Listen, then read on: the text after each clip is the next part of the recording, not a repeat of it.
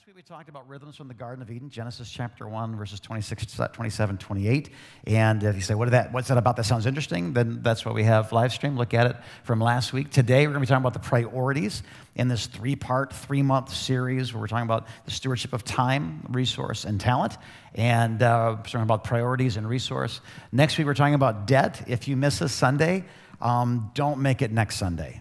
Debt is kind of this culturally okay, no big deal, and I'm telling you, it's killing more people than opioids.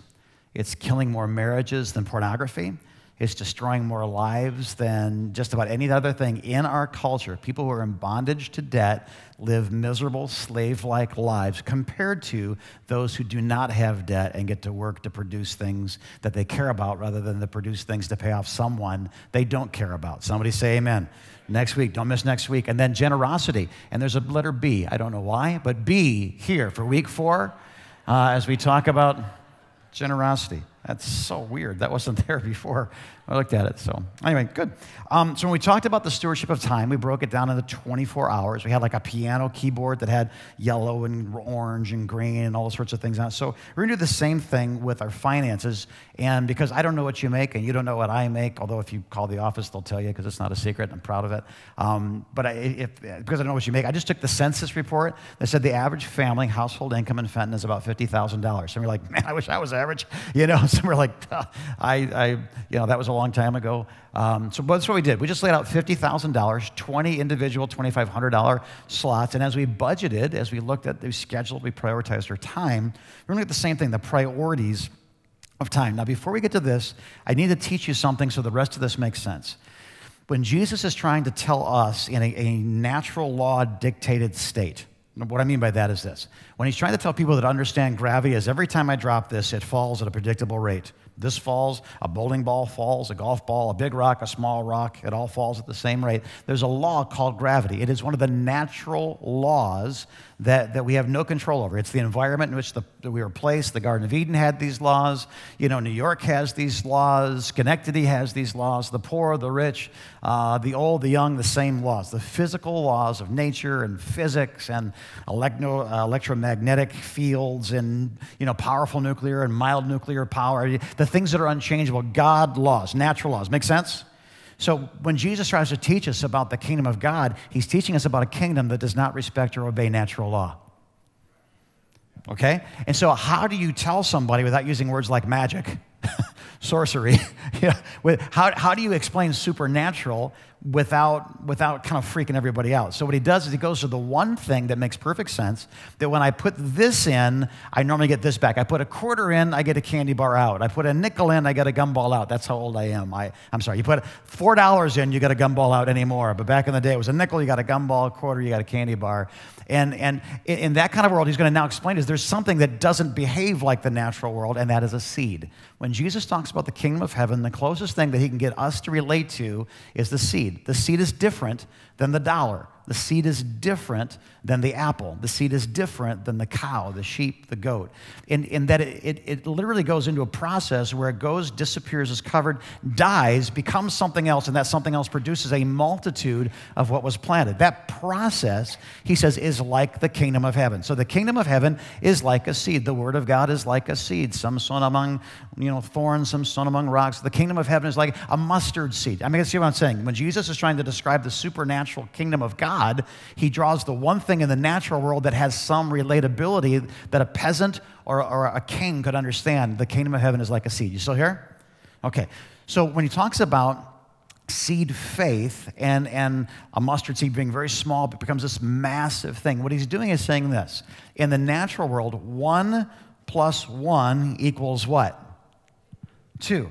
But in the supernatural world, 1 plus God equals what? Yeah, like whatever God wants it to be, right? Natural laws. The surface tension of water is adequate. The molecular structure and how close the molecules are produce. Not it. But when Jesus walks on water, God says, aren't the natural laws cute? Aren't they precious? Aren't they sweet? How many of you guys know God is not subject to the laws he's created? He's actually over the natural laws. And he can say, the natural laws I created say the density of water and the surface tension created by the density is not adequate to support weight. However, I say, walk on water. Have a good time, right? Now, how many of you guys ever walked on water? Okay, there's a special room we'll counsel you later on. But Jesus walked on water. Peter, for a short time, walked on water. Why? Because God is showing us there's a natural set of laws, hear me, and there's a supernatural set of laws. So when he talks about faith, he's opening our hearts and our minds and our eyes to Jim plus God equals anything God wants it to be.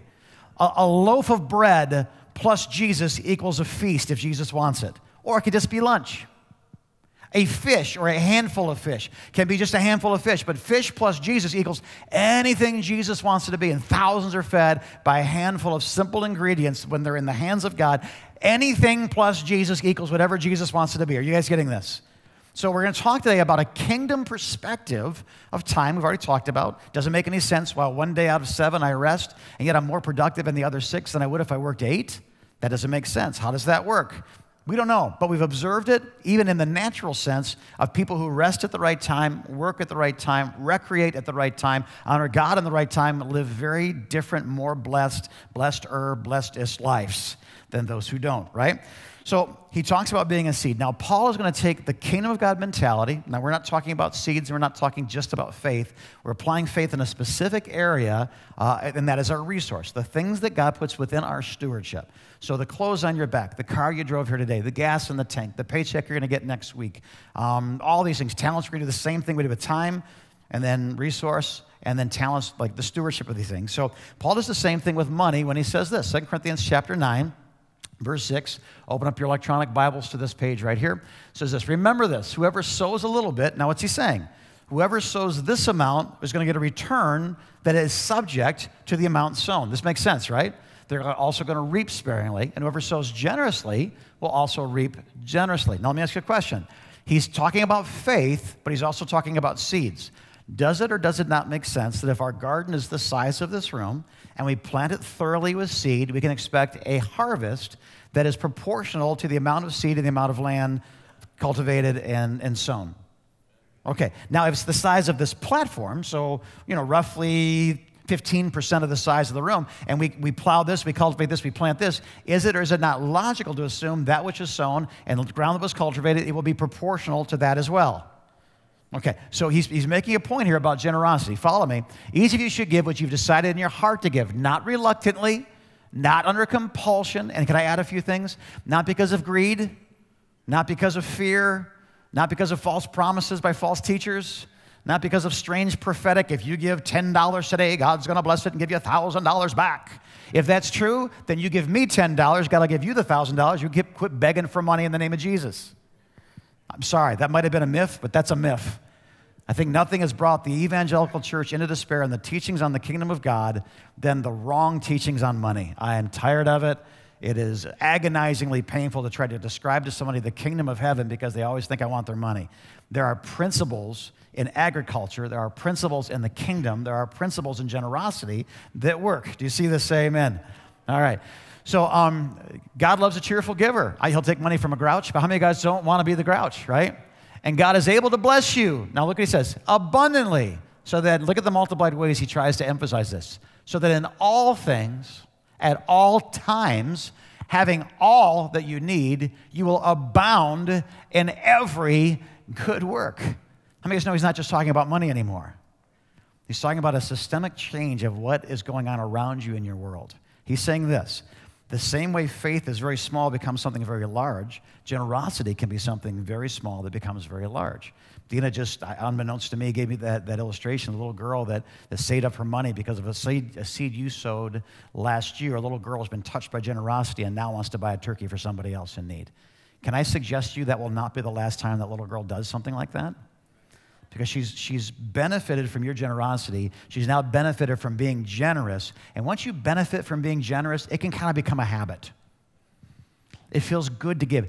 A little kid on Christmas morning, the magic of opening all that shiny paper and opening all those boxes, the mom and dad who worked overtime stayed up all night because some assembly was required, the Chinese lie that divides more families on December 24th than any other Chinese lie, right? But when they open up those gifts and their eyes light up, here's the question. Who's more blessed, little Billy or mommy and daddy? Because it's more blessed than it is to, you're getting it. And you know it's true, right? Now, he supplies seed for the sower. That's one type of provision. And bread for food, that's another type of provision. Will also supply and increase your store of seed and will enlarge the harvest of your righteousness, that which is right, doing things the right way, at the right time with the right stuff. You will be enriched in everywhere. There's the universal language again, that all-encompassing every way, so that you can be generous on every occasion. And through us, your generosity will result in thanksgiving celebrations with turkeys, thanksgiving to God. Amen? So in order to see the stewardship and the priority of resource the right way, we really have to take our dollars and convert them into these. Now, you may like corn. I like sunflowers. When you preach the sermon, put corn up there. But it's sunflowers. Sunflowers are yummy. They fit on my keto-friendly diet. And you're like, what diet? Look at you. Stop it. Stop judging. Don't judge, okay? So dollars became seeds. So using Paul's words, we're going to plant some seeds. Here's our $50,000, our 20 sections of $2,500. And it's time now to think agriculturally or think kingdom-wise. It's not time to think, I want that and I can afford the payments. It's not time to think, covetous thoughts and I got to buy things I don't need to impress people I don't like with money I don't have. That's the whole credit card industry. It's getting you to believe you need something you don't need to impress people who don't care about you. You drive up in your $50,000, $60,000, $70,000 car at the stoplight, you look over and they're looking at you like, hey, you'll never see the person again. They're probably hating you because you're driving a nice car anyway. And your BMW and your Mercedes and your Cadillac. Believe me, sometimes they don't look at you like, oh, they're like, you're the 1% that's holding me down. You're the man. How many of you guys want to be the man? Anyway, let's move on. All right. So you're a farmer, you've just harvested your crop, you're a carpenter, you just got the last draw, you're a salesperson, you just got the commission check, you're a housewife, and you just got the resource, that comes into your hands. It's in your hands now. If you're going to plant seeds, if you're thinking agriculturally according to faith, where's the first place? Remember our time, I'll give you a hint. Where's the first place you want to make sure you honor? Now, let me tell you what you just did.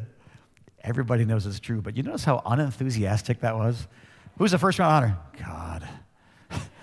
You should have put the word "oh" in front of it. Oh, But let me show you why this is a big deal. So we're going to put God up there first because I believe that is true. But I'm going to tell you why it's true. It's not just true because I'm religious and you're in church and everybody's got to say the right thing. There's a reason why we put God first in our time, in our talent, and in our resources. Think of it this way. When we give to God, it is an act of faith.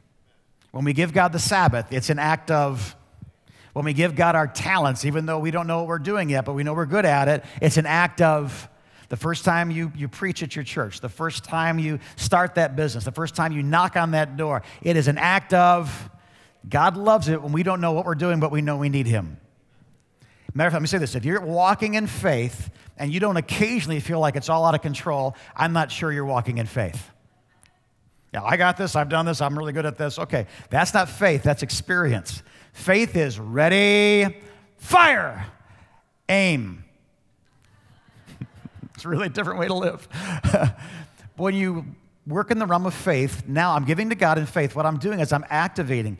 I'm putting something from a natural world into a kingdom dynamic. I'm taking natural money. I can buy a natural cup of coffee. I can pay my natural mortgage. I can feed my natural neighbor. But when I do something according to faith, it lives under a different set of rules. There are paradigms that govern what we do. A kingdom set of paradigms, an earthly set of paradigms. Gravity, no gravity, walking on water, drowning, all of these things. Please hear me. When we take money and we do anything with it by faith, it enters into a different covenant than the rest of our stuff. That's one of the reasons why God should be up there at the beginning, right? We give God what's first, and we give God what's best. Same thing with our time. What's the best 2 hours? What's the best 30 minutes? What's the best time you can spend with God? Spend that time with God. That time produces fruit that goes the span of the rest of the 24 hours. Same thing's true here, man. So Deuteronomy chapter 6, verse 4 and 5, Hear, O Israel, the Lord our God is one God. Love Him with all your heart, all your soul, all your mind. He's first. The first fruits. Every time there is a harvest, and hey, man, the first apples are in. You pick those first red apples. Hey, the first pomegranates. Hey, the first grapes are in. God said, listen, when the first stuff comes in, bring that to me. Why? Because if you honor God with what's first, God will bless what's right. So Firstborn, Exodus chapter 22, verse 29. There was a special deal God had with families. The name would be passed on. The generational blessings would be passed on. The inheritance would be given to the firstborn. He said, listen, when you have a firstborn male child, bring that male child into the temple, because in that place, you have something for him, but you have to give it to me by faith so that I can bless everything that comes through this child. Does that make sense? You guys still getting this? All right, the first city, when under the leadership of Joshua, Moses is dead, Joshua takes over Israel, they go across the Jordan River, they totally kick Jericho's butt, but God says this is the first city, and it's a prosperous city, it's full of gold, it's full of wealth, it's full of cattle and sheep, and I mean, how many of you guys know you've been eating manna? A sheep looks pretty good. You ever been on a missions trip and you can't wait to get something? I haven't eaten a cheeseburger in 2 weeks. You come back to the Mexico City airport and you see a Chili's. How many of you guys know Chili's is like, there's no other place to eat, I'll eat at Chili's? But when you've been in Mexico City eating beans and tortillas and rice and stuff that went meh yesterday, it's going last night, and then is on your plate today, like Chili's is like bacon. Thank God for bacon, which is not a kosher prayer, but I know what I mean when I say it. So he gives them the first city, but they haven't won a second city. But the first city, he says, give me the first city. Destroy everything. Don't keep any of it. And what it is, how many of you guys know that every time God blesses us with something, it is a trust, and in some ways it's a test. Is this more important than me? And one poor cat named Achan said, this is more important than you, and he stole some stuff. Thought it was just between him and God. It wasn't. When they get to the city of Ai, bad things happen because God said, I'm not with you, because there's sin in your camp. And the sin was not that you did something, and the whole nation did something wrong, but one of you said, this is more important than God. I can't. Hear me. If God were to say to you, God cannot bless anything you raise above him, it would be wrong to bless something that is cursing you. God's too good to bless what is a curse to you. So in this sense, the first city belonged to the Lord. And then Matthew chapter 6, verse 33, out of the mouth of Jesus himself, the good teacher, hear me, seek first what? His kingdom and then all this other stuff. What's the other stuff he's talking about? He's saying, don't worry about how you eat and what you wear, what you drink, where you're going to stay. Don't think middle-class American dream. Think kingdom. It's much broader, it's much bigger, it's much more adventurous. It takes a lot more faith, but when you plant these seeds in faith, good things happen. So we give what's first, we give what's best to God. I want to say something to you, and I'm going to say it very carefully. In the Old Testament and the New Testament, there seems to be a standard of giving that is suggested. It's suggested and before the law, it's commanded in the law, it's modeled in the New Testament after the law. And that is the concept of tithing, taking 10% of all increase and giving it to the Lord. Now, I'm going to say this. I have not taught tithing because I have found in a lot of its teaching the same legal speech of the Old Testament being taught in the New Covenant, and I don't agree with that. I believe that if I'm in Jesus, I am blessed. Somebody say amen. So if you don't give 10%, you're cursed. Let me ask you this. If you give 9.9%, are you cursed? Oh yeah, your whole thing's under curse because you didn't. Here's what you have to understand. The Old Testament laws raised a minimum standard to keep God's people blessed and safe. But in the New Testament, the law is replaced by the law of love. So, and here's the difference. Oh, good, I'm off the hook. Just keep listening. I pay my taxes because I have to. I really try hard not to. But boy, are they good at collecting them and finding out what I owe. Anybody else have that testimony as well? How many of you know, but the word Satan in the original Hebrew is Urs, spelled I-R-S. You may not know that, but I just made that up. And they're probably listening right now. I usually put tinfoil over my head when I talk about it so they can't hear my thoughts, but I forgot my tinfoil this morning. But I don't give more to the federal government than I have to. It's a legal thing that taxes me. The speed limit coming here today. I only live a mile down the road. There's a 35-mile-an-hour speed limit. I don't remember what my speed was coming down here. It probably exceeded 35 miles an hour. You know why? Because you can go 44 miles an hour before anybody pulls you over. So when law is what we're looking at, we ask one of two questions. What's the most I can do before I get a ticket? What's the least I can do before Urs gets a hold of me? Right? But when love is involved, do we ask what's the most, what's the least before I get in trouble? What do we ask? We don't say, what do I have to do? We say, what's needed to be done? If it's your kid, it's different. How many guys, like, your kid needs to go to college? You just know. They just need to go to college.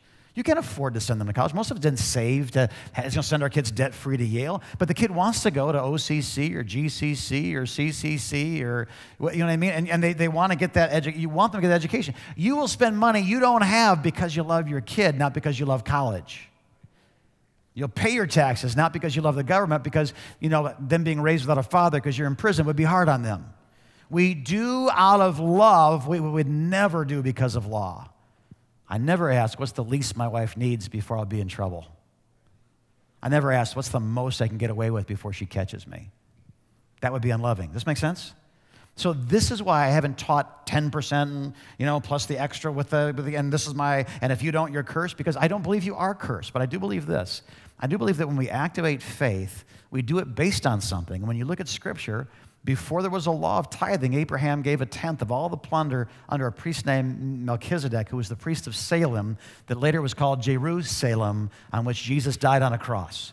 There's a lineage of faith. When Moses says 10% belongs to the Lord, that's because they were providing for a priesthood and a temple. Now, we are all kings and priests under the Lord according to the book of Revelation, but there is still a temple to be catered for. And I'm not talking about this building. I'm talking about people. Like, for us to take care of people the way Jesus wants his community to be generous, we need to make some decisions up front about what belongs to God. So I'm telling you, the best thing and the first thing that you can do is to remember what God's thinking about and remember it too. Honor God so you pass the test, so that you obey the trust. Honor God so that you've sown into a field that he wants you to sow. You say, how much should I sow? In some ways, the answer is how much do you want to reap? But I'm a little nervous about that one because we can inspire greed. But I say this, Paul has told us, don't give begrudgingly or compulsively. Oh, okay, here's my God tax, or compulsively. Oh, if I give today, I get 100-fold thing because prophet so-and-so said so. Give because your Father's generous, and when you grow up, you want to be just like him. How much should I give? Whatever God has put in your heart to give. Now, here's the scary part, because I long for the days of 10%. Because God's put other things in my heart because he gave me a generous wife, and I'm just trying to keep up. Can I get a witness? But literally, the offering we gave that was over and above just the other day, can I tell you that unexpectedly more than double has already come in? I'm not saying, so you should have given that last one so you'd be blessed like I'm just saying this. God's really good at this agriculture thing. Unexpectedly, from nowhere, because of something that wasn't supposed to happen, we got a check for more than double what we put in that offering. I am more excited about the next offering than I was about the last offering. And I'm not saying because I'm going to double it again, so God has to. I'm not saying that. Paul is, but I'm not. I'm very carefully saying to you, listen, we should give because love demands some sort of verb be attached to the noun of our love. You still here? Good, because I got 6 minutes left. And let me say this too. I used to say, well, then if just give 1%, so just give 3%, and he gave 3% this year, challenge yourself to give 4%. I don't know what I'm going to say this year if we ever get around to a message on this. Like you're our message right now, but I mean specifically on this. I would just say this. I'm not going to rescue you from hard decisions that only you and God should be wrestling with. I'm not going to tell you what to give. I'm not going to tell you what not to give, because it isn't between me and you. When it's all said and done, what you do with your time, what you do with your talents, what you do with your resources is not between me and you.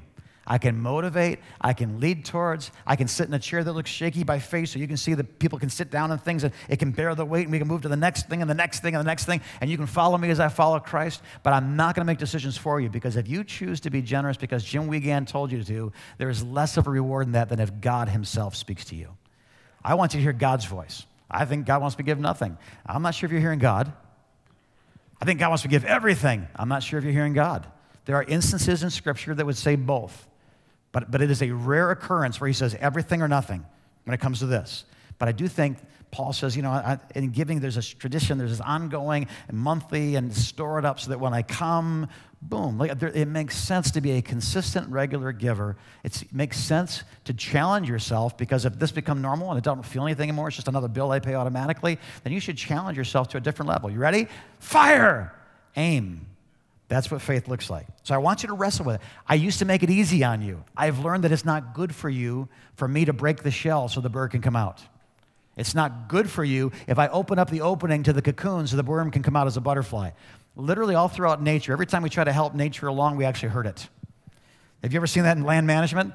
Then we need to save the cattle, so we kill the wolves. Then we bring in the wolves, and we got to save the cattle, and it's like, you just want more money. If you're an agriculturalist, I don't mean that much.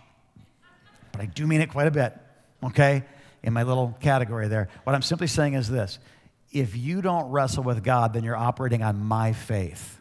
My faith is not the base from which you should be operating. If you have a promise, if you have a revelation, if you have a word, you'll live very differently than religiously obeying what my revelations have been. Every generation needs its own revelation of who God is, what God has, what God wants, and what you're supposed to do about it.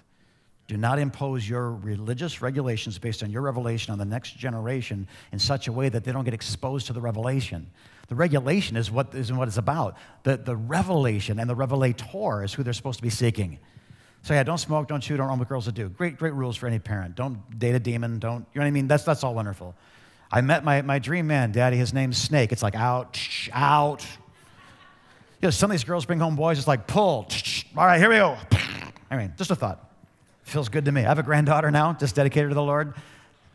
Your grandsons better be straight up, man. I'm telling you, I'll shoot them all. Amen. God bless you. So the first place we're going to go is to God. After we shoot your children, first place we're going to go is to God. Live by faith. Second place, I'd really, there it is. There's our 2 out of 20, right? There's our 10%. I put it in there because whatever, The next place we should go, though, is we should go to our savings. He said, Jim, I haven't paid a bill yet. Urs is after me. I've got my Master and I've got my MasterCard, and they kind of mimic each other. Like, what am I supposed to do? Savings. Now consider this, right? Remember, giving to God had to do with faith. Savings has to do with wisdom. Faith and wisdom do this a lot. And it's only because you're supposed to choose many times this one or this one. They're in the middle of a storm, in the middle of the night, in the middle of a boat, and everything their daddy said, if that boat tips over in the middle of the night, in the middle of the storm, hold on to the what? The boat. Don't try to swim for shore. The boat floats, even when it's upside down. Hold on to the boat. Sunlight will come. You'll get rescued, but don't let go of the boat. Jesus shows up walking on water in the middle of the night, middle of the storm, middle of the lake, and he says, what? Get out of the boat, right? That's faith. Peter has faith. He gets out of the boat. The other 11 are not in sin. They're actually being wise. They didn't have much faith. They had no faith. That's why they stayed in the boat. But they had wisdom. Wisdom is not the dull, mully-grubbing, individual in the corner in heaven going, well, somebody's got to be wise around here. Wisdom is the party child of heaven. God laid the foundations of the earth by wisdom. Solomon refers to wisdom as her. He personifies it. It's beautiful, right? So we gave according to faith, but we're going to save according to wisdom. Which one should I have, faith or wisdom? And the answer is yes. Like, you live by faith with no wisdom, you live by wisdom with no faith, I can't help you, right? So with this, we're going to create wealth. The ant in Proverbs chapter 6, Solomon goes, look at the ant. He's got nobody commanding him. There's no like king ant with a whip driving along, but they store up. Look how wise God made ants. What's he saying? Everybody be like an ant.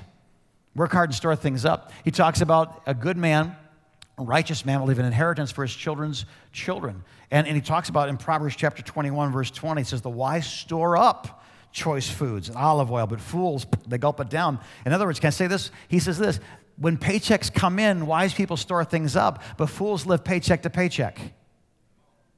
That was a mumble, right? I get it. So if we're going to do this again, what percentage on our chart do you think is a wise? Remember, this isn't your finances. This is somebody else's. We're teaching our children. Can we just do it from that? We're teaching our children with their first paycheck what to do. So this isn't you yet, because I realize some of you aren't starting from zero. We're starting from negative numbers and debt and bad things and poverty and sickness. And so hear me. This is for somebody else that we really want to learn this. So what percentage would you teach your children to save? We gave 10-ish% to God. What are you going to tell them to save? Wow, really? Nobody? I'm going to try it again. It's your kid. You love your kid. How much would you tell them to save? Yeah, I put another 10 down there, I don't like my kids that much. I think they're important, but we need, 10%. They're living. They're trying to make it, right? So, yeah, but a certain percent belongs there, right? And remember, these two things have to come first. Why? Because faith and wisdom are the vehicles God uses to bless his people. Did you hear what I just said? If you don't start with faith and wisdom, then from what platform are you beginning this journey? Covetousness and greed? Insecurity and fear? Poverty and lack? Like, if we don't start from where God starts on the equation, we cannot end up with the equal signs that equals what he wants. So hear me. These things have to come first. Because God's principles, God's kingdom, God's seeds, God's ways, God's paradigm, these are the vehicles. The other reason is if these don't come first, where will they fit in your budget? See, I do this. I put tithing, and by the time I got down here to put in tithing, by the time I got down here to put in savings, I ran out of money. That's because your budget is upside down. It really belongs to the beginning. See, faith is the substance of things hoped for. It's the evidence of things we don't have in our hands yet. They're unseen. Wisdom demands certain choices be made prior to the frivolous things that come our way. I don't know if you know this, but you go to heaven driving a 78 Volkswagen Beetle. You might go to heaven sooner driving a 78 Volkswagen Beetle to get into a car accident, right? So we're going to put that on our graph, right? That's where it belongs. So the last thing is this. What comes third is just eating. Pastor Kyle, join me if you would. And what I mean by eat is this is just life. This is bills. This is rent. This is vacations. This is Mickey Mouse. This is cottage up north. This is whatever. But understand this. We got the power of faith working. We got the power of wisdom working. There's a third power that you have to have within you, and that's contentment. Because if it's not enough, you'll go after faith that isn't really faith. It's manipulated lies. If you don't have enough, if you aren't enough without this stuff, you won't act according to wisdom. You'll buy the $100 course of how to raise mink in your bathtub in your free time and become a millionaire. Why? Why do we do such foolish things? It's because we're not using wisdom, because we're desperate for something that God would bless us with eventually. Listen, if you're not okay living where you're living, if you're not okay driving what you're driving, you're not okay not wearing what if you're not okay, being who you are, no matter what God gives you, the problem probably isn't the stuff that you have.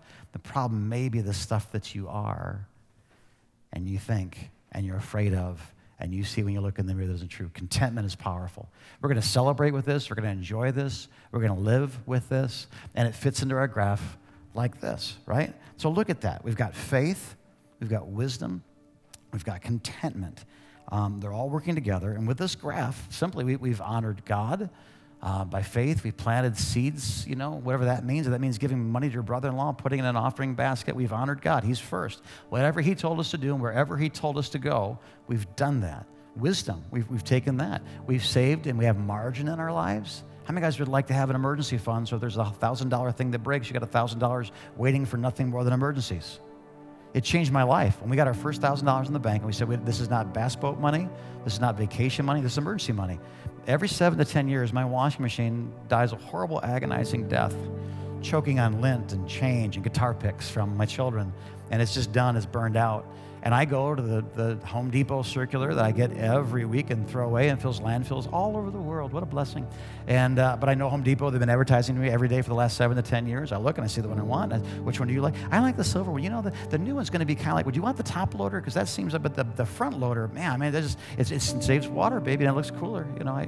It could be a spaceship, like for our kids. They could spin around and it'd be awesome, And she picks out which one she wants. We go there and we buy it and they deliver it. They take away the old one, they set it up. And you know what changed in my life? Nothing. Because there was a fund set aside for emergencies called an emergency fund. And then I said, God, the emergency fund's empty. Not an emergency to me. Because I cast all my cares on you. You've got an emergency. You should fill this again. Because my wife has a security gland and it's aching right now. And I don't like my wife's security gland to ache, right? So we save for margin. We've made our investments. We've sorted up for our children's children. We have the rainy day fund. Our bills are all paid. We live contently on what's left. Now, here's the problem with what I just said for the last 25 minutes. Jim, that's really sweet. What a wonderful world you must live in. That's not my life, man. I don't see daylight until 3.5 weeks into my month. Some of you would say, I don't see daylight. Like I have more days than I have paydays.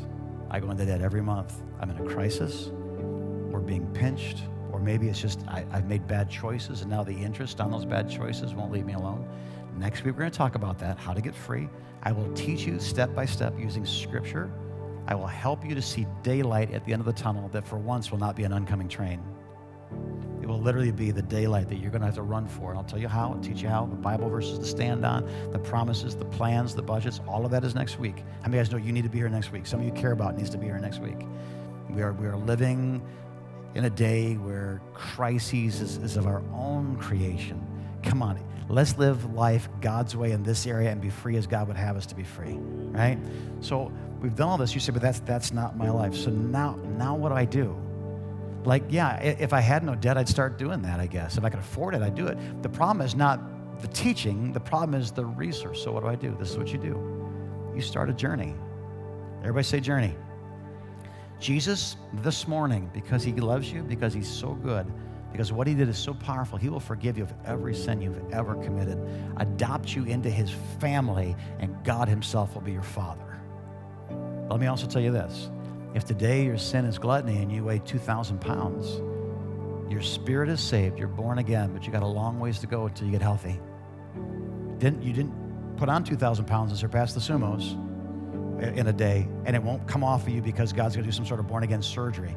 There are spiritual laws that God has complete authority over. There are natural laws that God has complete authority over, but often chooses to allow the natural laws that got us into trouble. Now that we obey the Lord, our testimony of shrinkage, our testimony of debt reduction, our testimony of blessing.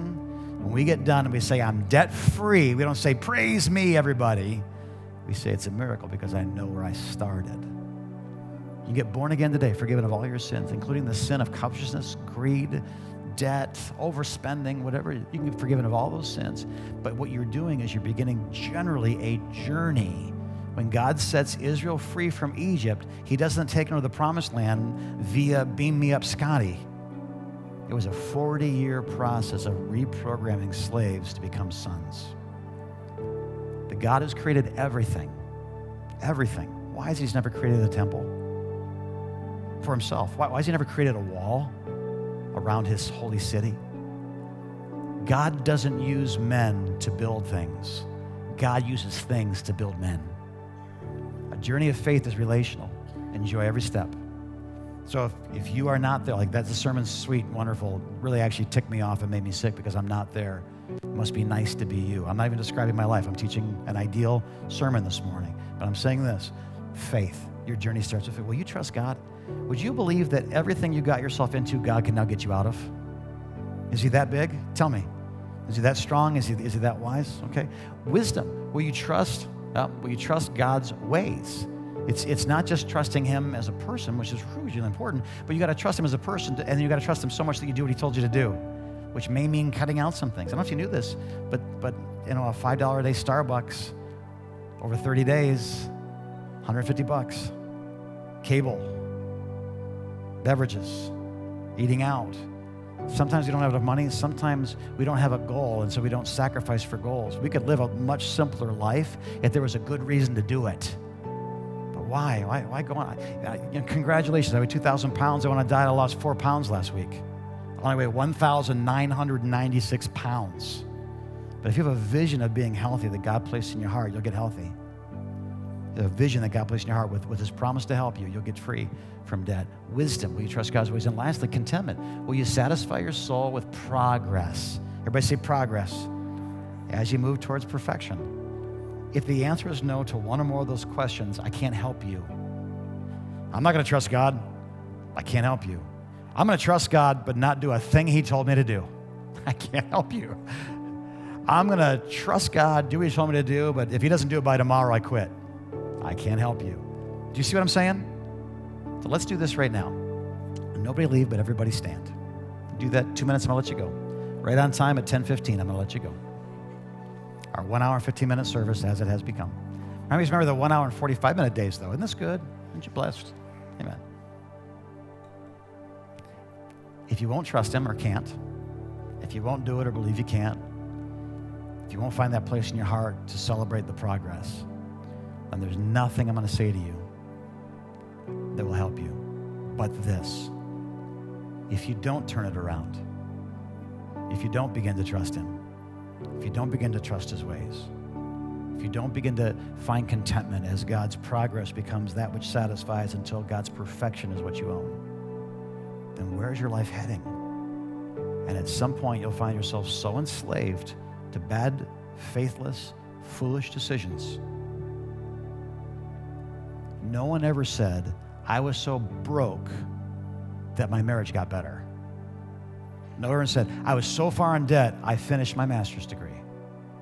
No one ever said, I was so broke that I just had nothing but the goodness of God to celebrate in my life. Literally, unwise stewardship leads to other decisions. The number one cause, according to divorce lawyers polled in the United States, you can finish my sentence right now, can't you? The number one argument couples have whose marriages are being destroyed is not about sexuality.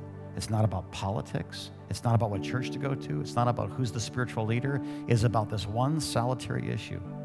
I don't have enough, and I don't trust you to provide enough. I don't have enough. It's because you spend too much. You hear what I'm saying? If we thought this was going to be some light, sweet sermon about debt, then wear a seatbelt and a helmet next week. Because I'm going to cream, not you, but the thought of debt is good and normal and healthy and baloney. Yes, baloney. I'm mad at it because it's killing my friends' dreams. I'm mad at it because it's an enemy of God's people. I'm mad at it because it demands worship and allegiance as if it were God himself. And I'm sick of it. And it's time for God's people to be sick of it and get free. Father, I pray in the name of Jesus over your children. He who the Son sets free is free indeed. That's not just a spiritual thing. That's an every way thing. It's free in our minds, free in our calendars, free in our budgets. There's a promised land that'll be taken the same way today as it was taken thousands of years ago. Faith, wisdom, obedience, and contentment. So God, I pray today that you would take away false idols, lying gods with a small g. Strip away the stupidity, the foolishness, the vanity. Let us stand before you naked and not be ashamed, just like Adam and Eve did. They owned nothing and walked in complete obedience for a season, contentment for a season. I believe that garden is still available for us to live in today, so I pray, God. I'm not saying strip it all away. I'm saying teach us how to not be owned by it so we can celebrate being owned by you. Holy Spirit, come. If you're here today and you're not right with Jesus, I'm telling you the goodness of God extends to every area of your life. I know I've talked about money today, but money is just one of the ways God is saying, I love you. Be careful of the world, like to choose what's right and what's wrong. It's just one of those ways. He is so good. He gives us a tree that has the knowledge of good and evil in it. We can do what we shouldn't do and suffer for it. We can do what we should do and be blessed because of it. And everybody in this room has one thing in common. Man, we all ate from the wrong tree at one time or another, didn't we? We've all failed. God sends his son 2,000 years ago. He passes by every tree that he's not supposed to eat of, never eats one thing. And I'm using an analogy, but he never sinned. He never lied, he never stole, he never cheated, never lusted. Like literally, Jesus lives a perfect life, and then he dies an excruciating death. Because all of my sin, all of my failure, all of my mistakes, all of my disobedience, and the punishment that a righteous God had to dole out to someone somewhere fell upon the solitary body of his son, Jesus Christ, on a cross. And when Jesus died, my sin and your sin, and anyone who will choose to believe, was completely paid for. The last word Jesus says is ta telestai. It is finished. A literal translation in today's culture would be paid in full. It's done. Nothing else will need to be done. Nothing else will be done. Nothing else has to be done. It's paid. Now, do you want to be free? Step out of the cell. Do you want to be free? Step out of the jail. You want to be free? Step out of darkness. You want to be free? Step out of ignorance. You want to be free? Step out of disobedience into the light, into Jesus, and you and your household will be saved. So God, today, is anybody here that needs to say yes? I know we talked about money, but I'm talking about life and death now. God, if there's anybody here that needs to say yes, Holy Spirit, let them from their heart, from their mouth, from their lips now say yes. Yes to you. If you're here right now and you need God to forgive you of anything, you're not right with him and you know it, you don't need to crawl across the nation on broken glass. You just need to look into the one who died for you and said it's finished. And are you ready? And just say yes. Bless us and keep us, God. Bless us and keep us, we pray. In Jesus' name. And everybody said amen. Altar workers are moving forward. If there's anything that you need prayer for before you go, stop in. There is a guest reception today right in that back room in the corner. If you're new to the Freedom Center, I'd like to meet some of the staff, hear a little bit more about the church. It's right there waiting for you. Outside, sign up for the harvest party. The big pumpkin fest bash thing. And go. You're blessed. You're dismissed. Go get them. We'll see you soon.